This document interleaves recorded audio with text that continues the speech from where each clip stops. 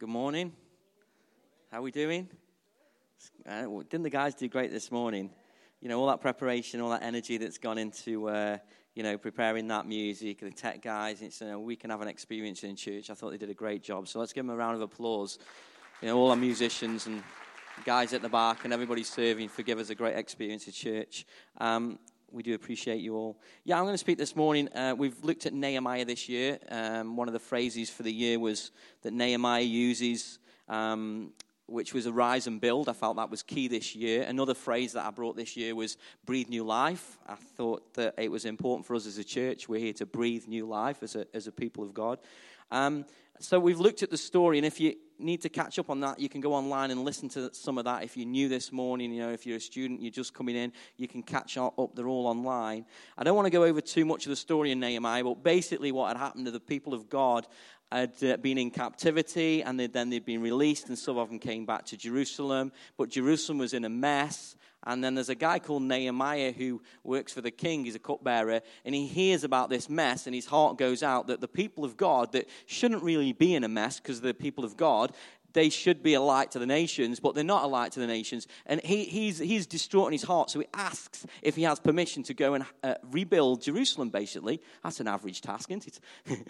You go to your boss, can I just go? Because I want to go and build the nation of Israel for the next few months. But he goes and he does that, and he rallies the people together, right? He rallies them with the vision to believe again that this city can be built back up, okay? That this city doesn't have to be in ruins. Like your life, it doesn't have to be like that anymore. It can be built back up. It doesn't have to remain in rubble. It can be built back up in God. So Nehemiah, and he goes and he builds the walls of the city. He's like the governor of the city who puts the infrastructure in place with vision and rallies them together, and they start to unite together. They believe in the vision again that the church or the people of God can be built back up because the city's being built back up.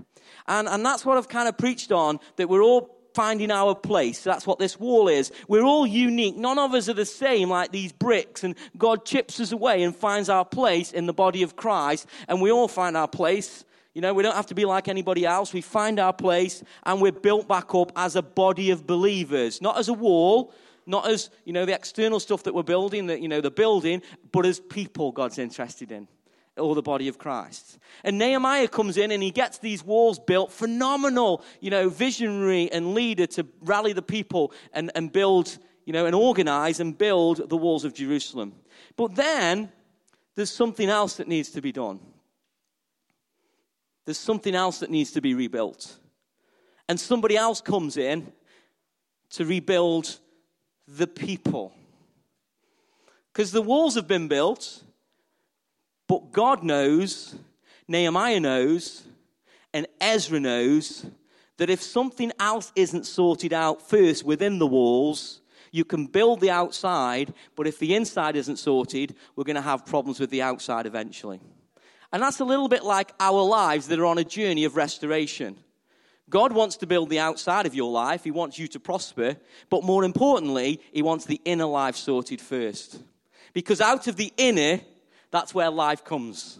If the inner's sorted, it doesn't matter about the outer. The outer can fall apart. The walls can fall down. But actually, the inner's still strong. Are you hearing me this morning? So Nehemiah understands that he's not doing this alone. He can build the walls, but he needs something else sorted. He needs a priest to come in. Someone who connects with God and connects God with earth. Today, that's Jesus Christ for us. But in the Old Testament, there was a priest that went into the temple. They ministered to God and got ministered to. Then they took the presence of God out to the people so that the rule of God, the kingdom of God, would be ordained through God and to the people. Nowadays, we don't need that. Jesus is the high priest, and he actually connects to you, and you become a priest. So you don't need a pastor to do it. The pastor can preach, and I'm ordained to lead you and to help the church as a gift to the church, but you yourself are a priest now in the New Testament. So you have permission to go into the temple of God because of Jesus Christ. You don't earn that right. It's the gift of God that you recognize I can't get in, but Jesus has made a way. I can come into the presence of God this morning because of Jesus Christ. Hallelujah. Not in my own strength. Because of the blood of Jesus that makes me right and whole, I can come into the presence of God this morning. And that's what I kind of want to preach on this week and next week. I might be a bit fumbled this morning, I'm all over the shop, but this is my thing, right? And I want to preach on the presence of God.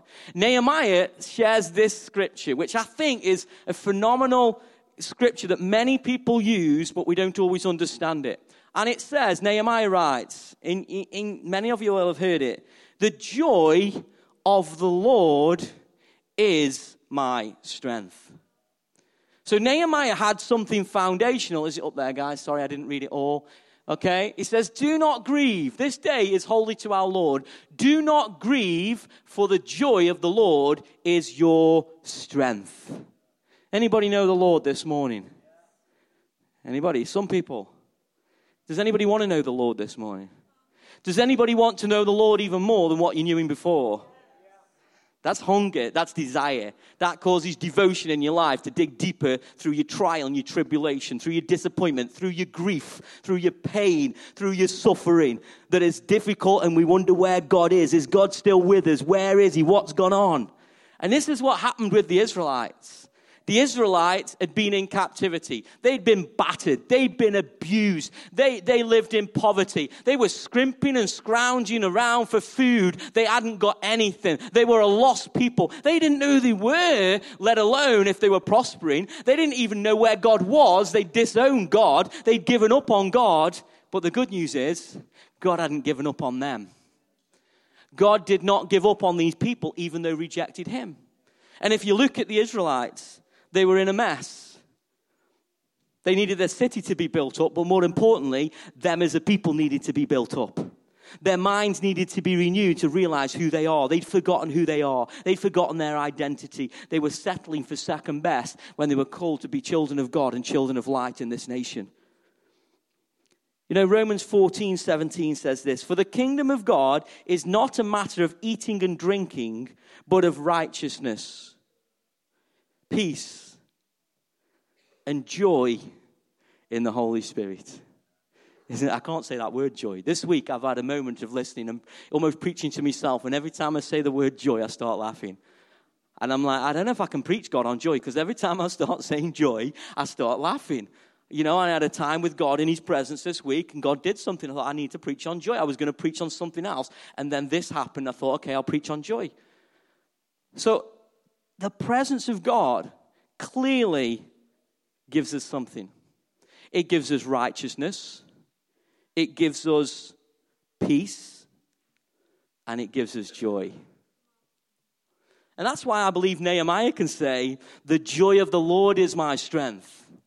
Not my circumstances, not my past, not even that abuse, not even the grief that I'm going through right now is going to dictate to me in my life. But there's something deeper that I've found in God that gives me a strength. His righteousness, the right relationship, the peace that brings, and the rest, the Sabbath that I get, that I no longer strive anymore, but I'm at rest in God. Therefore, the joy that it brings in my life because of what God has done for me.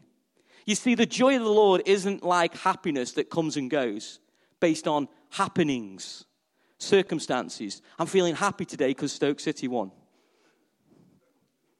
Or I'm a Port Vale fan. They won yesterday. Congratulations. I'm a Stoke fan. I'm a little bit, talk about highs and lows for supporting a football team.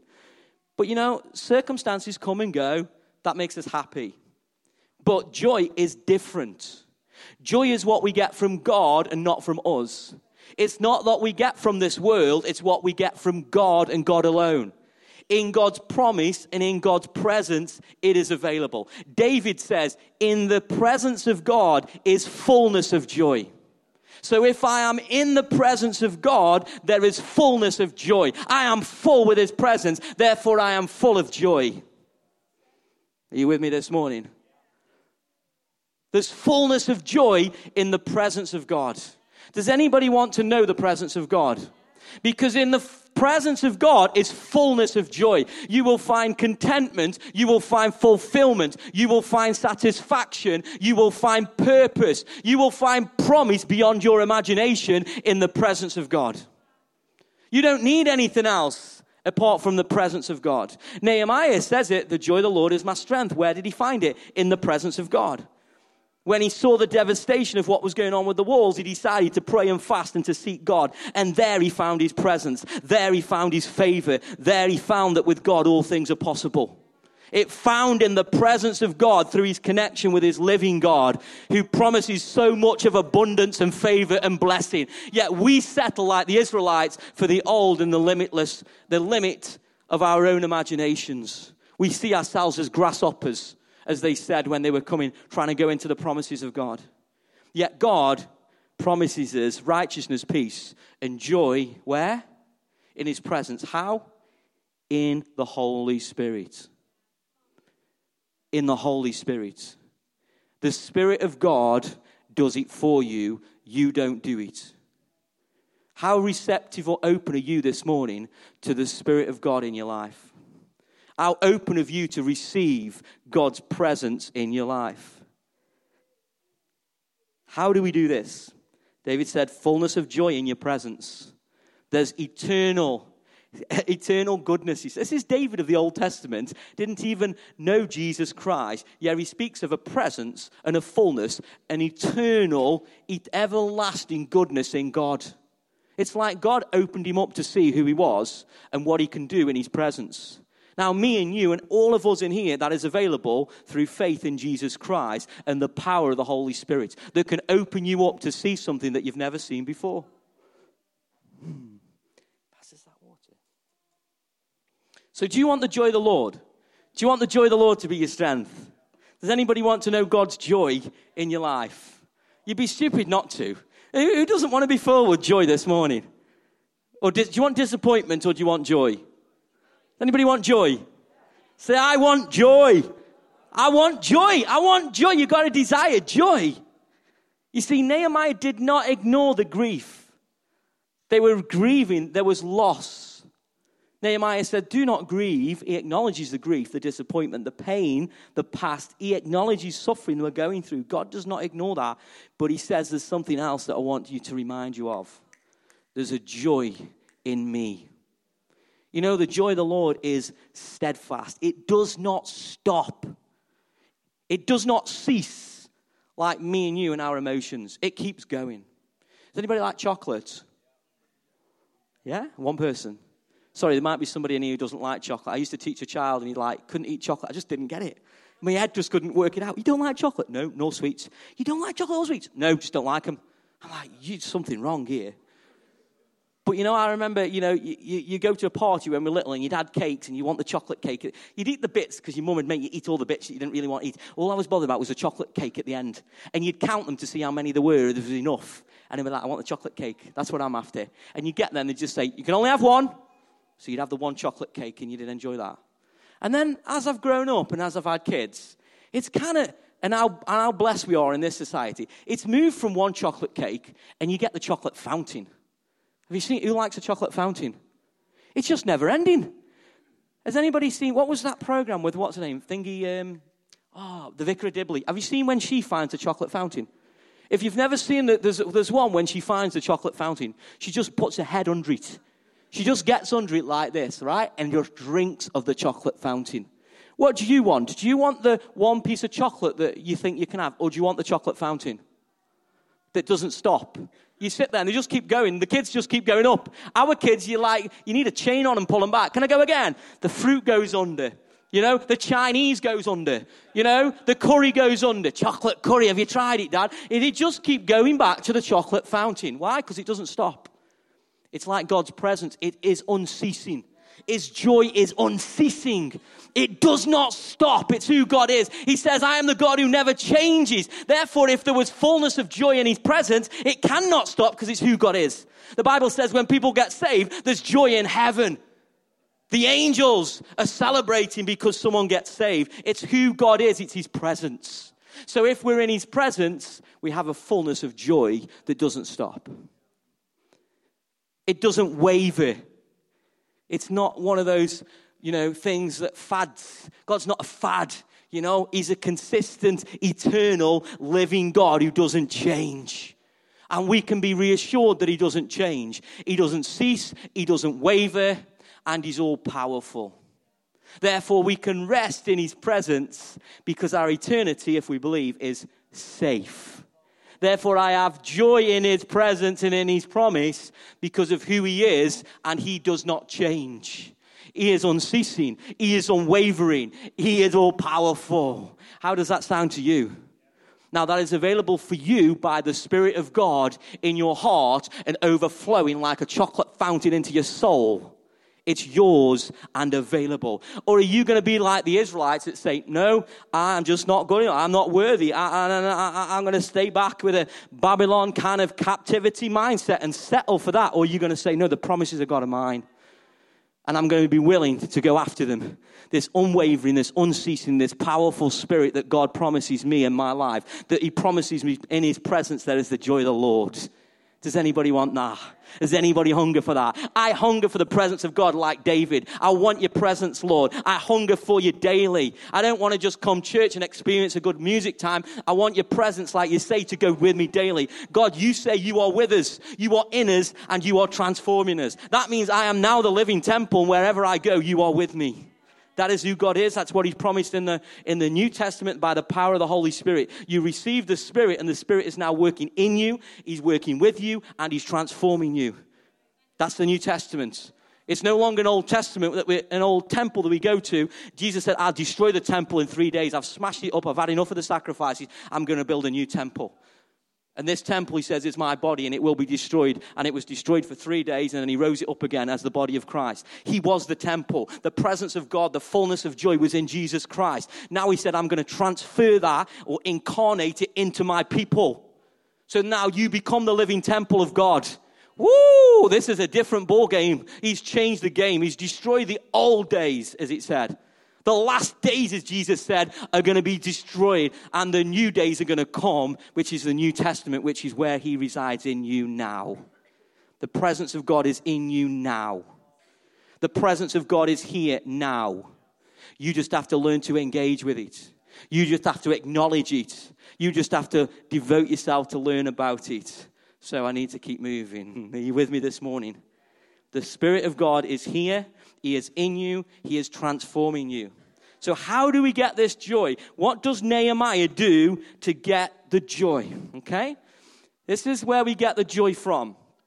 It is a restored relationship with the Father. That's where the joy comes from.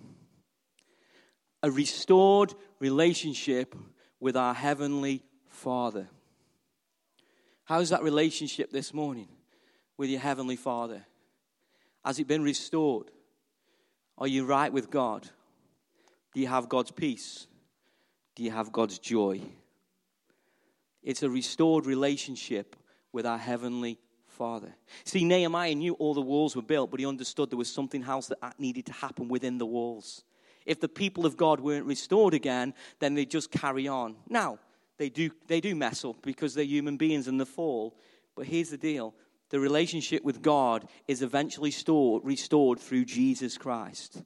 And that promise is eternal and won't fade. It won't change. It is constant and it does not move. It is by the power of God, not by man, that God has restored the relationship. And this is what we have to grab hold of. It's like you look up at the sky and there's a tapestry that God's doing and you think, what are you doing, God? And you think it's all a mess, but God's weaving something in his tapestry of, history through the Israelites and Moses and all these people that you think, God, where are you? And there's like this little thread that's dangling down from the tapestry, and that's for you. And you think, all I've got that I hold on to is this thread of the tapestry. But all I'm going to cling on to that God says, I will restore you. I will rebuild you. My promises are eternal. And we hold on to the thread of truth and say, my God is right with me this morning because of Jesus Christ. And I'll hold on to that truth. How do we do this? What does Nehemiah do? What does Nehemiah do? He brings in Ezra. What does Ezra do? Let's read chapter 8, verses 1 to 6. It says, all the people came together. This reminds me of Acts, by the way. It's a similar thing to Acts when we see the Holy Spirit poured out. It says, they came together as one. There you go. like it was in Acts. They were all of one mind. One in the square before the water gate. They told Ezra, the teacher of the law, to bring out the book of the law of Moses, which the Lord had commanded for Israel. So on the first day of the 7th month, Ezra the priest brought the law before the assembly, which was made up of men and women and all who were able to understand. He read it aloud from daybreak till noon as he faced the square before the water gate in the presence of the men, women, and others who could understand. And all the people listened attentively to the book of the law. Ezra, the teacher of the law, stood on a high wooden platform built for the occasion. Beside him, on his right, stood Mattathiah, Shema, I don't know that one, Uriah, Hilkiah, and Messiah. That'll do. And on his left were these other people. You can read there and read them yourself. Zechariah and Methuselah. This is why you didn't read it the other week, Sarah. And this is my favorite bit now, right? Ezra opened the book. Ezra opened the book. Who likes reading? I struggle with reading. I hated reading at school. I couldn't read. I struggle with language. You know, I struggle in my head sometimes to put words down that I'm thinking. I struggle with language. It's always been a battle for me to read a book. It's like the worst thing on the planet to try and sit and read a book for me. It's been a personal battle for me. But one thing I've learned is if I don't open the book, I'm not going to understand the message of God. If I don't open it, I'm not even going to get to on stage or step one of the journey of discovering the joy of the Lord. It says Ezra opened the books. What books do you like? Maybe you like thrillers. Maybe you like, books about murder, or I don't know. Maybe you like history books. My favorite book, I remember being at school, there was a book that you read, and you get to a certain page, and it said, to go to the cave, go to page 7. To go to the village, go to page 9. And you're like, where do I go? Do I go to the cave or do I go to the village? Do you remember those books? Do they still do them? And you could choose where you went on the journey. You'd end up at a certain page. You think, I don't like it here. I'm going to go back. I don't like it there. I'll go this next. And I'll go that one. It's just like this little adventure. And I love that book. They made my mind. One of my favorite books was The Lion, the Witch, and the Wardrobe. Just opened my imagination. I didn't know anything at the time that it was based on, C.S. Lewis's and, is symbolic of Christ and his coming and all of that of the light. I didn't get all of that when I read it, but I just thought it was a lovely story. But my favorite book was you like these. I'll know you like them because you'll respond. And you're not too old to like these books. You're not too young. You probably, when you're young, you love these books. As parents, I read them and think, get those books out. They're easy to read. They're the pop-up books. You love them. You open them up and you're like, boom, they popped out. And you're like, wow, these are the best books ever. Get a pop-up book. And you'd be like, all them touchy-feely books that the kids have. They were my favorite because I didn't have to read words. It's like, these are easy. I just pop them up and, whoa, they come alive. Boom, the snowman comes out and do that. And look, his arm moves. Woo, what books these are. These are easy. But the best book that God has given us is his word, the Bible.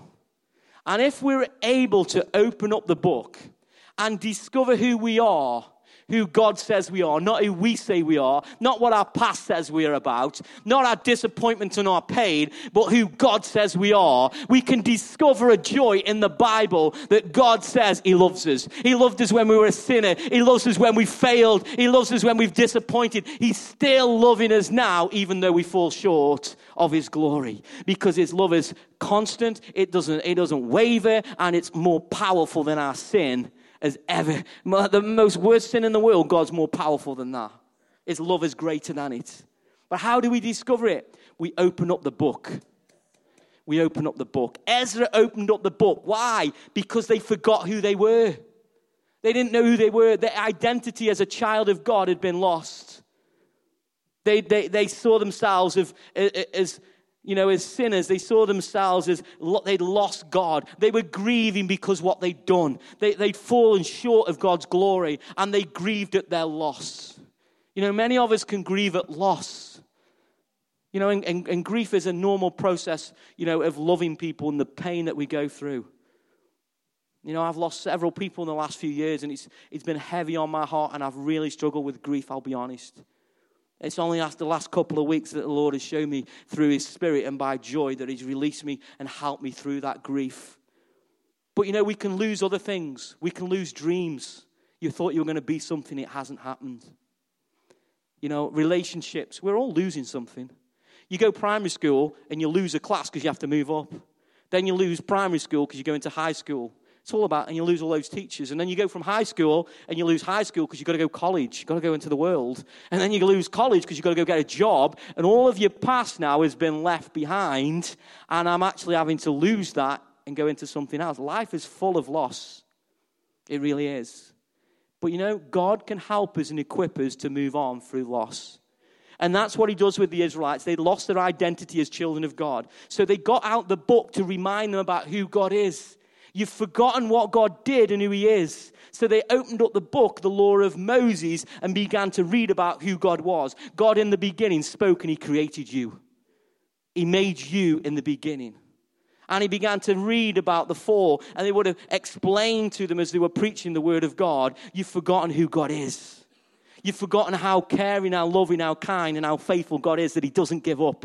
Luke, he didn't let go of you, Israel. When you fell short before Moses came, you were in captivity in Egypt, and I came with my all-unceasing, powerful love and got you out of captivity through a man called Moses. I have not given up on you, Israel, and I will never give up on you. He's speaking to him. Ezra's opening up the book because they've forgotten who they are. They need to be reminded that God loved them, that he doesn't stop loving them. Even though there's a little thread hanging from that tapestry that God's forming, there's still hope because God is in it. And he's opening up the scriptures to remind them, this is who God is. This is the all-powerful, non-ceasing God who loves you.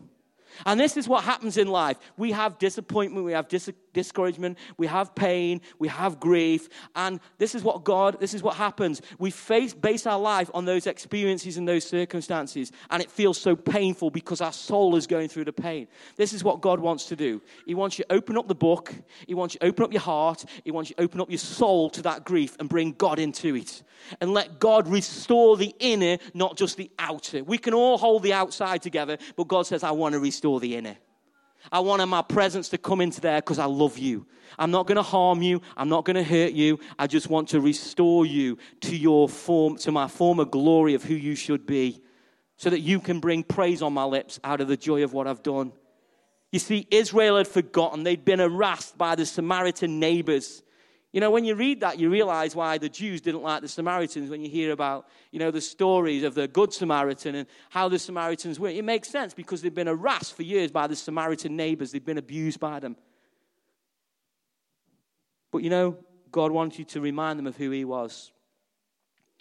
So Ezra came in, opened the book, opened the scriptures. We can read the Bible sometimes, it doesn't make sense. That's why we need other people in our lives. It actually says when Ezra read the book that the Levites, the priests, the men of God began to explain the scriptures to them so it made sense. So sometimes we can read scripture and it does not make sense because it doesn't make sense with our mind. In context, we don't understand. Ezra was bringing it all into context of who God was from the past, bringing them to the present day and taking them into their future. And we need that in our lives. We don't just need to open the book. We actually need to understand the context of actually what it's saying in our lives. We need people who can explain that. The best person who can explain that in your life is the Holy Spirit. He's the leader. He will lead you into truth. He is the comforter of your soul. He will comfort you through your grief, and he will lead you into truth if you want to be led into truth. If you want to see why you're in pain, the Israelites have to see that it was their choices that got them there. They can't blame anybody else. And God has to get us to that place of acknowledging the truth in our lives. This has happened because of my choices. Because I've put something before God. I've idolized the dream, or I've idolized the relationship. I've put relationships actually before God rather than God at the center of my heart. I've worshipped this person. I've done it to a place where it's actually not healthy for me. And then we wonder why we're disappointed or hurt. But God says, put me at the center. What do the Israelites have to do? They have to forgive the Samaritans. You know, people in our lives, they hurt us, they affect us, and, you know, and God's saying, yeah, but I want you to forgive them like I forgave you. I don't want you to hold on to that anymore. We need to kickstart this thing again. That's what he's doing with the Israelites. Let's kickstart this thing again. You're children of light. You're my children. You don't need to settle for second best anymore. I've got my best for you that's available through my son this morning, Jesus Christ. You still with me this morning? So what happens is, when Ezra opens the book and they open their soul to the understanding of what God wants to say to them, it says the place is filled with the presence of God, and the people are begin to rejoice with joy because God's presence is there. Why? Because there's fullness of joy in his presence. If we're not full with joy, then we're not going to praise God. But if we're full of his fullness, of his presence, then we'll have fullness of joy in our lives and begin to praise him because of who he is. Not because of our circumstances or our past, but because of who he is and what he's done for our futures. Because of who God is. We don't praise because of us, we praise because of who he is. And sometimes we fix our lives on ourselves and our circumstances, our pain, our disappointment, and we make life all about me and us. And God says, life is not just about us. Life is about other people that don't know me. So take our eyes off ourselves, our hurt, our disappointment, and fix them on the living God who offers forgiveness this morning at a depth that we'll never experience only in him.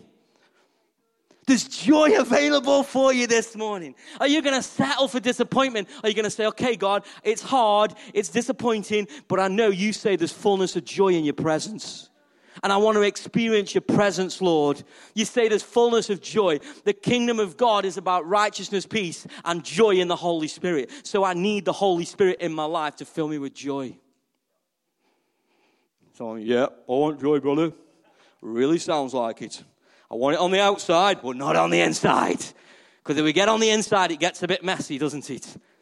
Because we've got pain, disappointment, we've got sin that we like to hide away in a room that nobody wants to talk about. And God says, just let me in. Let me fill that room with joy.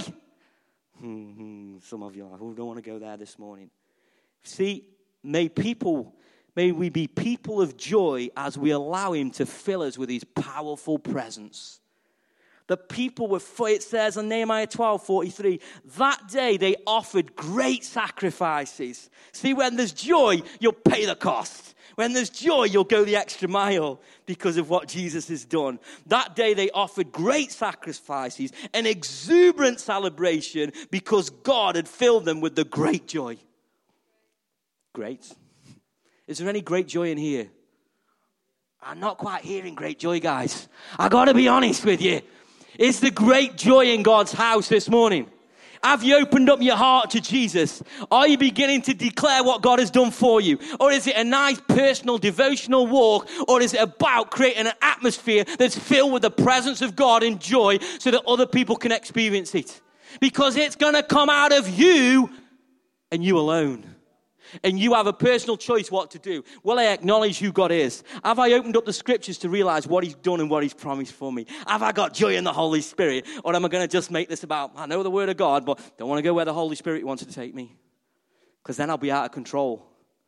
And somebody else is in control of your life, not you. And that's a little bit scary for some of us. Would you let God take you where he wants to take you? Would you trust him in his promises and in his goodness that he's got fullness of joy for you this morning? You know, God wants to root us and ground us in his word, not just in our emotions or our experience. He wants us to be rooted in what he says about us, not what we say about ourselves. He wants us to be rooted and grounding in the unconditional. We've been singing it, you know, the inexpressible. It's like you can't express. I'm struggling to express the joy of the Lord. I'm just struggling to explain what it's like, but I just know there's joy in my heart bursting out. He wants to root us and ground us in the unshakable joy of God. The love that is consistent and doesn't change. He wants that to be the grounding of your life, not what the world wants you to do and say and compare. He wants something deeper inside of you that he's paid for and he's giving to you. It's your inheritance as a child of God to have the joy of the Lord. It's your inheritance of righteousness. It's your inheritance to have peace and this unshakable joy in God. It's yours. I don't know about you, but we've never had inheritance in our family. I'm not, going on about, I'm not saying I'm from a background that's poor, because in this society we're rich. But we never had inheritance because parents didn't buy houses. And, I remember growing up as a kid, I'd be embarrassed to bring people around my house because of the furniture. We had a sofa. Never forget it. Bright green sofa. It wasn't even proper leather. It's like plastic leather. And you'd sit on it, and the arms of the chair, they were splitting, and the foam had come out. So what my dad used to do, he used to get black masking tape. I thought it was really cool. Not masking tape, what's it called? Gaffer tape, right? And he'd get the gaffer tape over the splits of the arms. And then when another one went, we'd have another one over the arm of the chair. And it was like, my dad's repaired it. Good on you, Dad. He wasn't good at DIY. But, we didn't have the money to buy a sofa, so we made do with what we'd got, right? And that's what my mum and dad did. They loved us. We were so loved in that home. I'm not knocking my mum and dad, but they didn't have no one passed any inheritance on. So they had to break that cycle and say, we're going to buy a house for the first time. They didn't have much money, but we're going to make the sacrifice and pay the price, and we're going to have a house so that we can pass it on to our kids. Jesus Christ, Father in heaven, has paid a price far greater than anything we can imagine, so that we can have an inheritance that is far greater than what we deserve, but it's available for you today in God and in God's Spirit. The question is, will you open up your heart and your soul to receive more of God's promise, more of God's inheritance that he has for you? You're my child. My child is not put down. My child is not abused. My child is loved. My child is accepted. My child is valued and has worth in my kingdom. Are you receiving the restoration on the inside, or are you beating yourself up because you don't think you're good enough? God says, let me restore you on the inner, not just the outer. Let me restore who you are as a child of God, loved and adored by me when I sacrificed my son. You want to know what God says to you this morning? The greatest message is to look to the cross. People say to me, what's God saying to you? I'll tell you what God's saying to you. Open up the book. God says, I loved you and I died for you. And that is the message. Anything else on top of that, but don't put anything else under that. Jesus Christ is the message. God's love on the cross and the power of the Holy Spirit that resurrected him from the dead is available to you today. So we should be rejoicing in here because of our inheritance. It said they were celebrating and the place was filled with joy, great joy. The women and the children raised their... Come on, women and children. We got any women in here? The women. Woo, women in church. Man, any women in here this morning? Any women with joy? Woo! There were women, can you believe it, in church singing loud. The women and children, we can't have that, too much noise in church. The women and children raise their voices. Ooh, hallelujah, praise. No, raise it. Raise it. Oh, I can't do that in church. I'll raise my hand quick. That's it. No one see me. I'll raise my hand. I'll praise the Lord. I praise God today. Raise my hand. What's that about? God's saying, express how you feel about me this morning. Tell me, how do you feel about God this morning? I'm so in love with you, Jesus, this morning. I just want to shout this roof off. I want to raise this off. I'm going to raise your name in my life so my disappointment, my discouragement can go to hell and stay there while I dwell in your presence this morning. And it comes out of you praising God and celebrating what God has done. You open up the scriptures, and this is what Jesus will do for you. You open up them scriptures and you come after God like a treasure that's so valuable in your life. You just want this treasure. And this is what will happen. Jesus will open the scriptures up to you. It says in the New Testament that some of the disciples, they were confused. They didn't understand. They didn't know what had gone on. And it says Jesus turned up and he walked with them. They didn't even recognize Jesus, it says. It's a bit of a bizarre story because you're thinking, Jesus is walking with the disciples and they didn't know who he was. That's a whole other conversation we can have. But at the end of the day, God is all powerful and he can do that, right?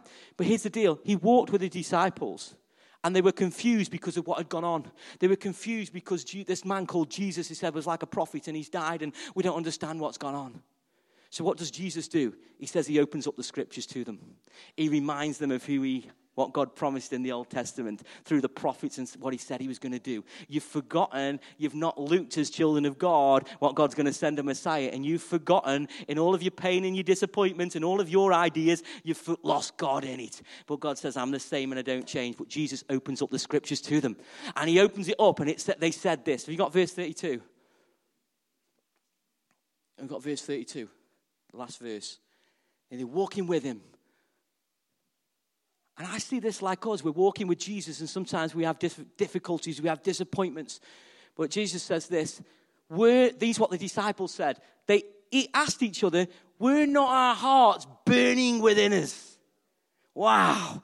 When was the last time opening up the book of God, or someone preaching to you, or someone in a Bible study, or someone in a new believers call, opened up your heart that caused you to burn with a fire?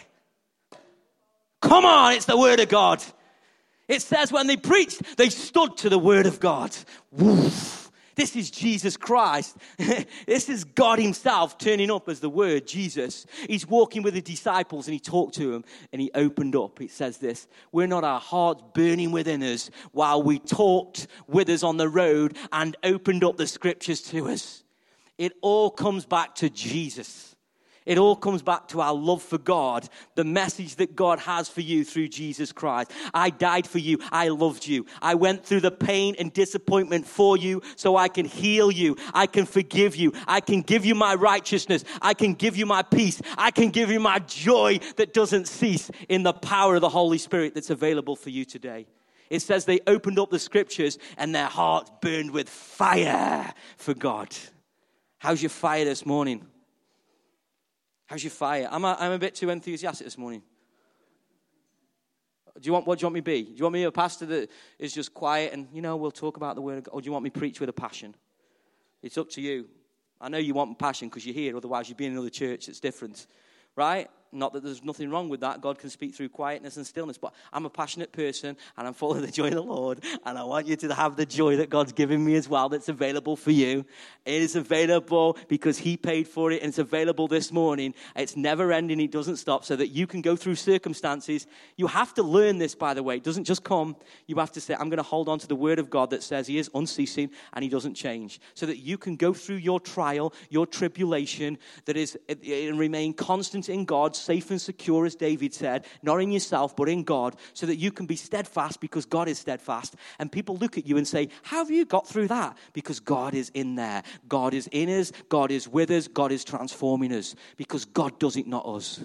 But we need to be willing and hunger. As it says in Acts, they devoted themselves to the scriptures. They prayed together. They broke bread together, right? They met in the temple. You have to say, I'm devoted to this thing. I am devoted to God because he's devoted for me. And I want to discover what my inheritance is as a child of God. I want to receive it and I want to walk in it and be devoted to it. Not just cast it aside, but it's a hidden treasure that God has made available for you through Jesus Christ. It's yours. It's better than gold. It's better than silver. There's nothing like it. It's the presence of God that dwells within us. Do you want it? Do you hunger for it? You can say what you want to my face, but it's between you and God. We need some humility. We need to understand we're broken. And we need God, not just on a Sunday, but on a Monday and on a Tuesday and on a Wednesday. God, I need you. God, I hunger for you. I'm searching for you like searching for gold until I find you. Please open up the scriptures. I cannot open up the scriptures. Open up the scriptures so I understand how loved I am by you. And it will only happen when you do that. Open up your heart. Open up the scriptures. Enjoy the presence of God. He's available for you, me, everybody, every day. But we must learn to walk in that. Hold on to his truth, his promise that he is with us, for us, not against us. He's never going to leave us. I'm going to finish with this prayer. This is Paul writing in Colossians, and chapter 1, verse 11 to 14. And Paul's writing to them. This is New Testament, so not Old Testament, it's New Testament. He's explaining the scriptures like the Levites did in Nehemiah, like Jesus did to the disciples. Paul is explaining the scriptures to the church, and he prays this prayer in the New Testament. It says, we also pray that you will be strengthened with all his glorious power, so you will have all the endurance and patience you need. Does anybody need some endurance and patience this morning? I know I do. There we go then. So he says this, may you be filled with joy, always thanking the Father.